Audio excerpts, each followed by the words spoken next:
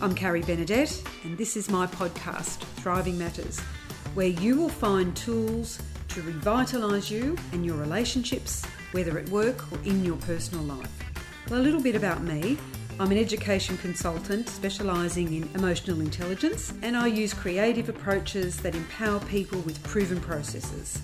I'm known for my high energy, passion and compassion for those in need of help, and I like to shine a spotlight on what we can do. I'm here to bring positivity, confidence and strength every day, everywhere. My mantra in life has been, let's give it a red hot shot.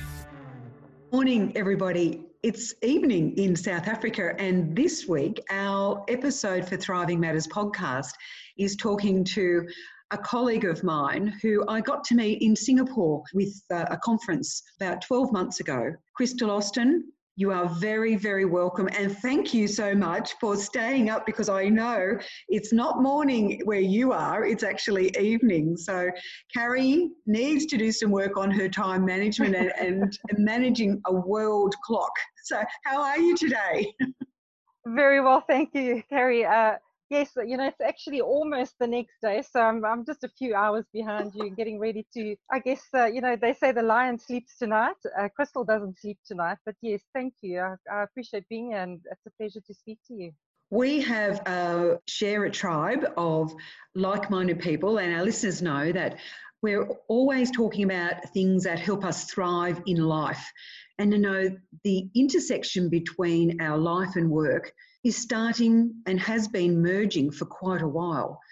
And we look at a lot of the research at the moment, the information coming out around what is the prospect of work for our population in the next few generations. And we are being told more and more that, with the advent of artificial intelligence, the jobs for people and where we will find work is changing. And the need for the interpersonal skills, such as talking to somebody and communicating, understanding each other, is more and more important.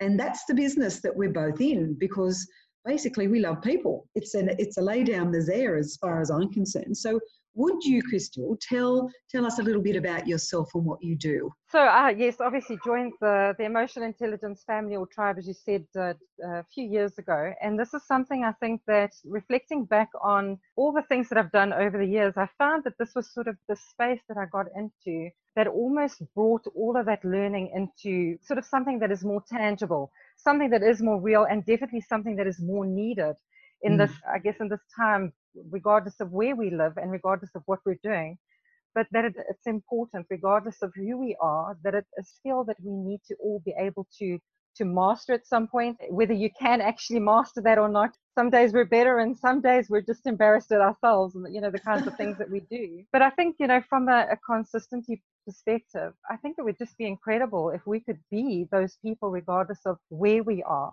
Imagine being at work and being the same person at work as you are at home, or vice versa. I think in most cases, we probably don't show the best side of ourselves at home. We tend to come home and, our family members often get the brunt of whatever stresses we've experienced in the working place. So with the emotional intelligence, it complemented very well the other services that we were offering in the workplace. We work with psychometric assessments to help clients identify people who are a good fit for the jobs. We profile the job, we see how the candidate fits, and then also help people identify developmental areas. So where is it that I might be falling short for me to be more productive, or for me to be a better employee, a better manager, a better leader? And then also, yes, personality profiling. I know I had shared with you a little earlier. I've been very fascinated by the different personality types that we have. I look at my own family alone, how different each of my kids are, and then how similar we are in certain ways, and being aware of when those similarities are great and when they could potentially be, sort of a hindrance or an obstacle. All of those, I guess, elements, it's always been in the people development space. And that's really where I become excited. That's really where I find my light. It's something that I enjoy waking up to every day. In fact, I love waking up to it. I feel sorry for people who count Monday to Friday. I have been in one of those jobs where you wake up on a Monday and you start counting, Monday, Tuesday, Wednesday, 4 more sleeps, and then it's the weekend. And then you see on social media, as the weekend progresses, you get the Monday morning blues that hit. And Yeah. I'm very grateful that I don't experience that doing the work that I do. Yeah.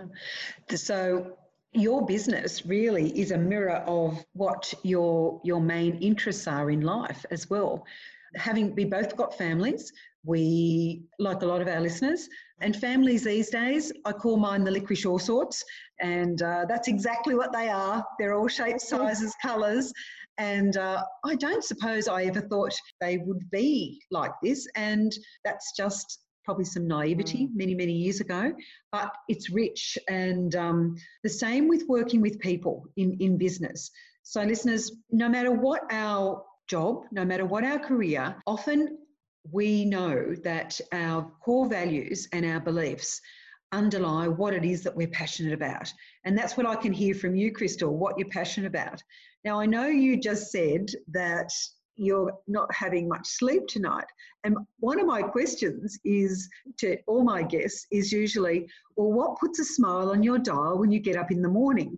Now, I'm very aware that if that was me and I had 3 or 4 hours sleep, there probably wouldn't be a smile on my dial in the morning. Tell me something about your day. You mentioned a mindfulness practice. Would you like to tell us a bit about that? Well, before I'm effective at my mindfulness practice, most mornings I try and get up. I have 2 voices in my head. I don't know how normal that is, but, I set that alarm and it wakes me up, and one voice says, oh, come on. You haven't slept much. Just go back to sleep. This bed is really comfortable. And then I have another little voice that says, come on, you can do this. Get out of bed. And so part of, building up to my mindfulness practice is I actually first talk myself out of bed. I go and get some exercise in the morning before I get the household up and going in the morning. And then when the kids are all gone, I spend a little bit of time doing a spiritual practice. So obviously I take a lot of interest in my spiritual practice. I'll spend some time going through my scriptures and getting myself into a frame of mind based on the values that I have. How am I going to show up today? Am I going to show up based on those things that I know I should be doing? And I find that when you plug those practices in first thing in the morning, it really sets you up for the rest of the day. Then I will add my mindfulness practice where I'll take a few minutes and just, whether it's one of the apps that I listen to, because there are so many great apps on the internet. I love variety, so I get bored very quickly. I can't listen to the same thing.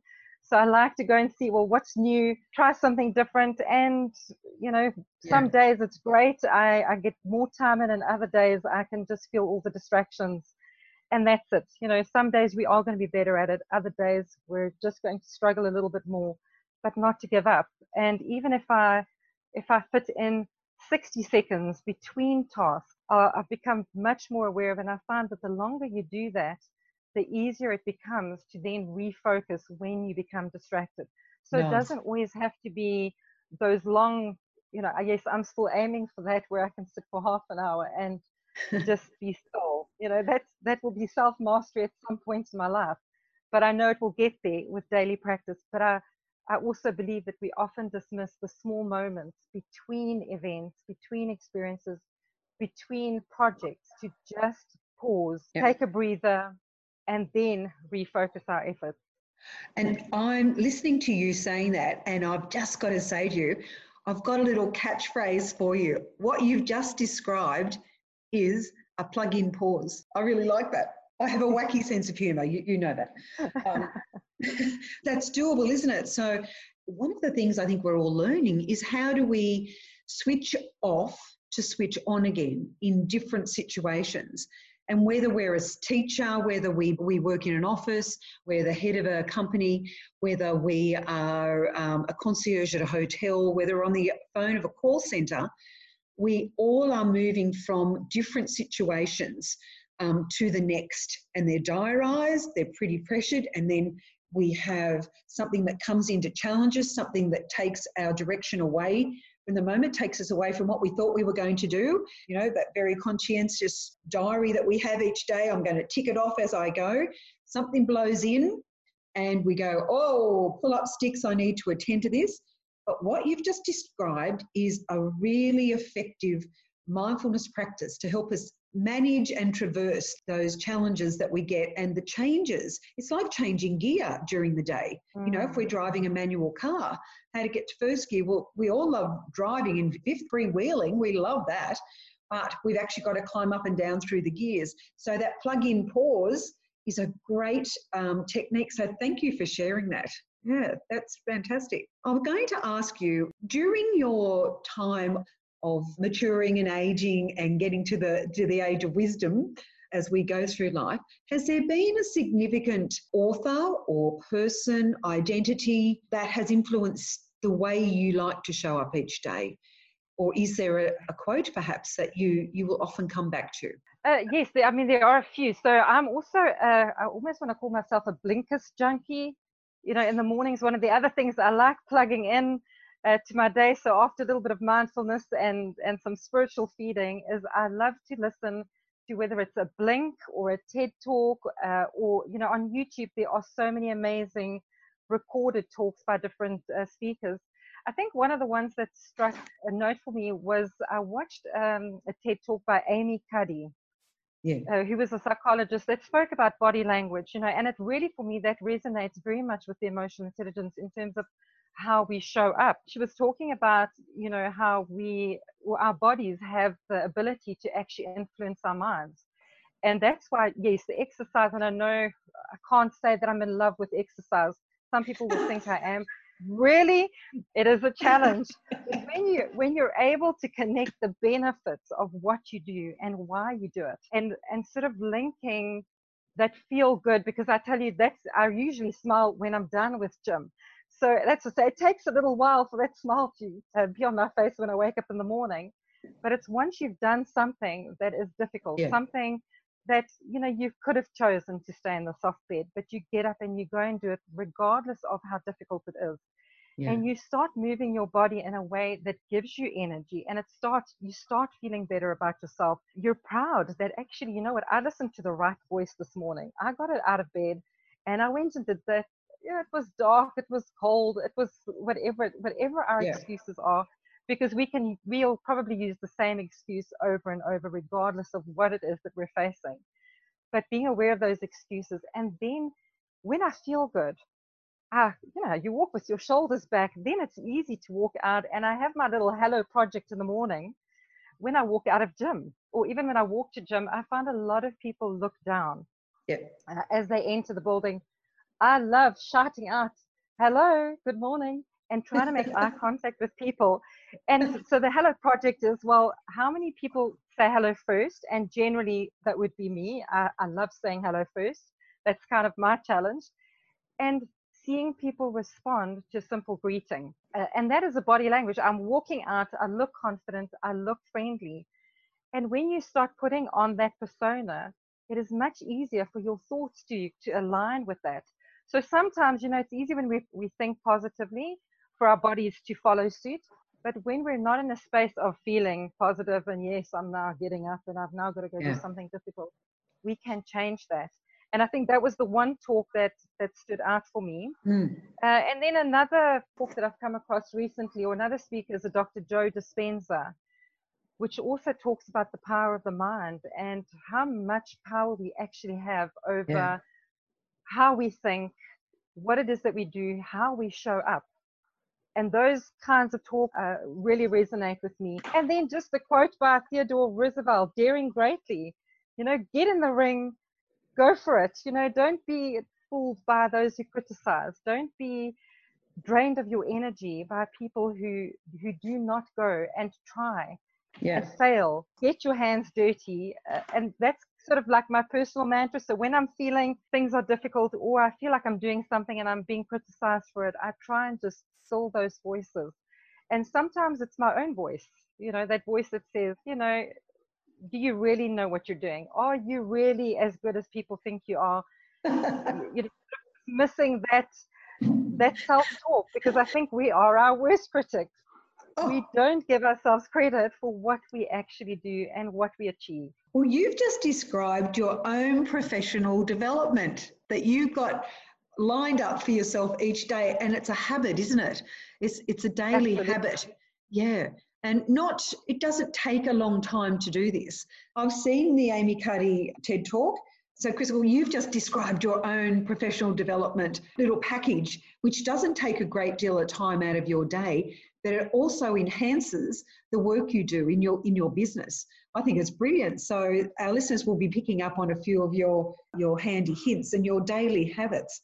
I love it. I'm wondering also, yesterday I was listening to Dr. Adam Fraser here, who is a researcher and has just done a huge project with school principals and school leaders here in Australia, and he's called it Flourish.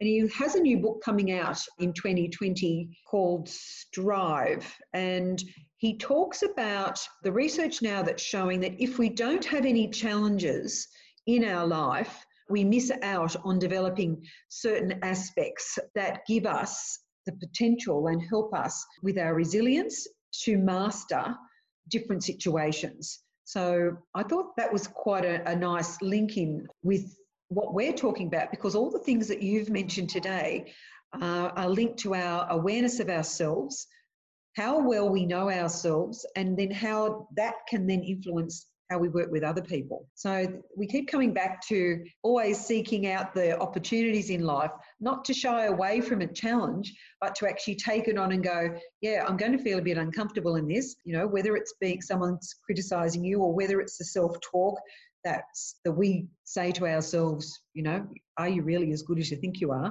But they're the type of things that help us strive forward, to put our next step forward so that we do show up in the difficult situations that we're in. We do answer the phone when we know that someone on the end of the phone is totally irate or very surprised or perhaps is getting something that they didn't expect. We do need this notion of challenge, of being able to put our foot forward and go, I'm not afraid to actually get myself into a different situation.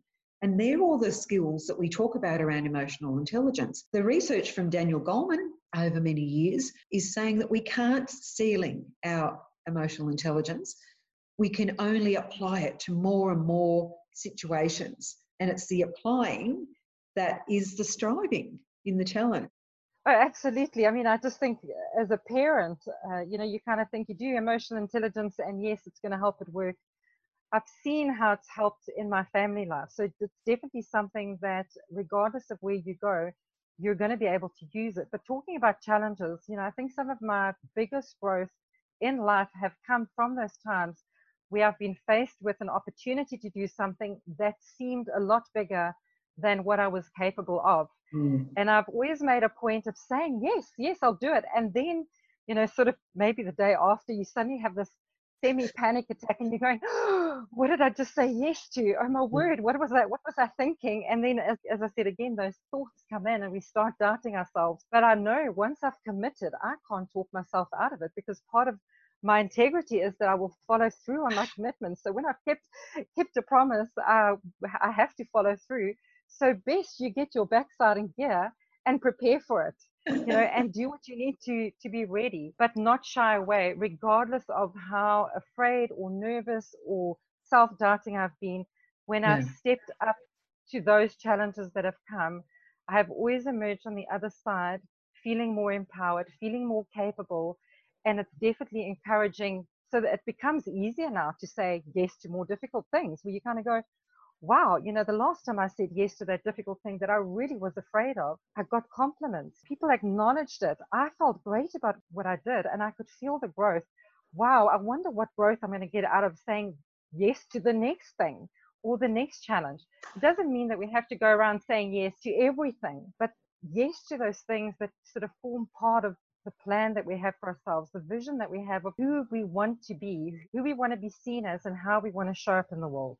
Yeah, and it's looking back, it's taking time to reflect on those and to see where the biggest growth is. And that's also what the latest research is saying. It's the times of adversity. It's the times where we're being challenged, that's where the growth is. And they're things, I mean, I'm in another decade of my life, and they're things that when I look back on my life, I think, wow, yes, I was in particular situations, flying by the seat of your pants. The belief in yourself that you can actually be there and trusting yourself is part of this as well. and not being afraid to ask for some help, in the preparation or in checking things out. And that's a big learning for me in my life as well, because my family, they encourage showing up and doing things all the time. And we all know that failing is part of growing and learning and getting to the next spot. So, yeah, looking back on your failures and having a good laugh to yourself is one of the gems in life, I think. Oh, gosh. I'm going to ask you, at the moment, is there a big idea or something that keeps coming into your consciousness that's triggering some curiosity? Perhaps you're pondering something, whether it's to do with your work or with just life in general. And the reason I ask you this is, we're here only for a short period of time on this earth. I'm surrounded by different generations now. My family has 4 generations currently living, which is stunning. And I look there and I think, yes, some are just starting their life, some are in the middle, some are 2/3 in, and some are waiting to die. They know their time is coming to an end. And I'm thinking, if we're only here for a short period of time, is there something I would like to do now or investigate or put into action so I could leave something for those that follow me? So I'm just wondering if you had an eye, something bubbling up. Yeah, I wish I had all the answers. I think for each of my kids, I would almost want to leave a different legacy because they're all so different. One of the things that I do ponder quite often, sort of thinking about the experiences that I had growing up, was abused by my father and then went through welfare system, and most kids, that would not be considered a normal life. Perhaps in South Africa that is more common than it would be in any other places. But I think the big thing reflecting on that is, I think often we expect other people to pull us up, and we don't realize how much power we actually have to move ourselves forward. Don't wait for someone to pull you out of the hole. We have got so many good books. There are so many good talks on the internet. I think one of the things that helped me, even as a teenager, going through a lot of what I felt like was an empty can, I guess it's the best way to describe that, where you just felt hollow and dark and useless and not any good to anyone. But really, if you feel that you are down or depressed, not just sit in that. Don't wait for someone to help you. Start reaching out. If you've got internet, get on the internet and start looking for good things, because when you start filling yourself with all those good things, good thoughts, make sure that you have connections to good people. Be connected. Don't be alone. Find people who have similar values or ideas, or people who sort of display or reflect the values and the behaviors that you want to be able to demonstrate. We don't always need a help up or a hand out or someone to take us out of anything. What is it that I can do for myself to be better today? What is it that I can do to be better tomorrow? And if I have done something today that I'm not proud of, what am I going to do tomorrow to be just, marginally better than I was today? The big thing that comes to me is that what is it that I can do for myself so that I can help other people? I can't give when I don't have. So what is it that I'm consuming? What is it that I am reading? What is it that I'm engaging with on a day-to-day basis?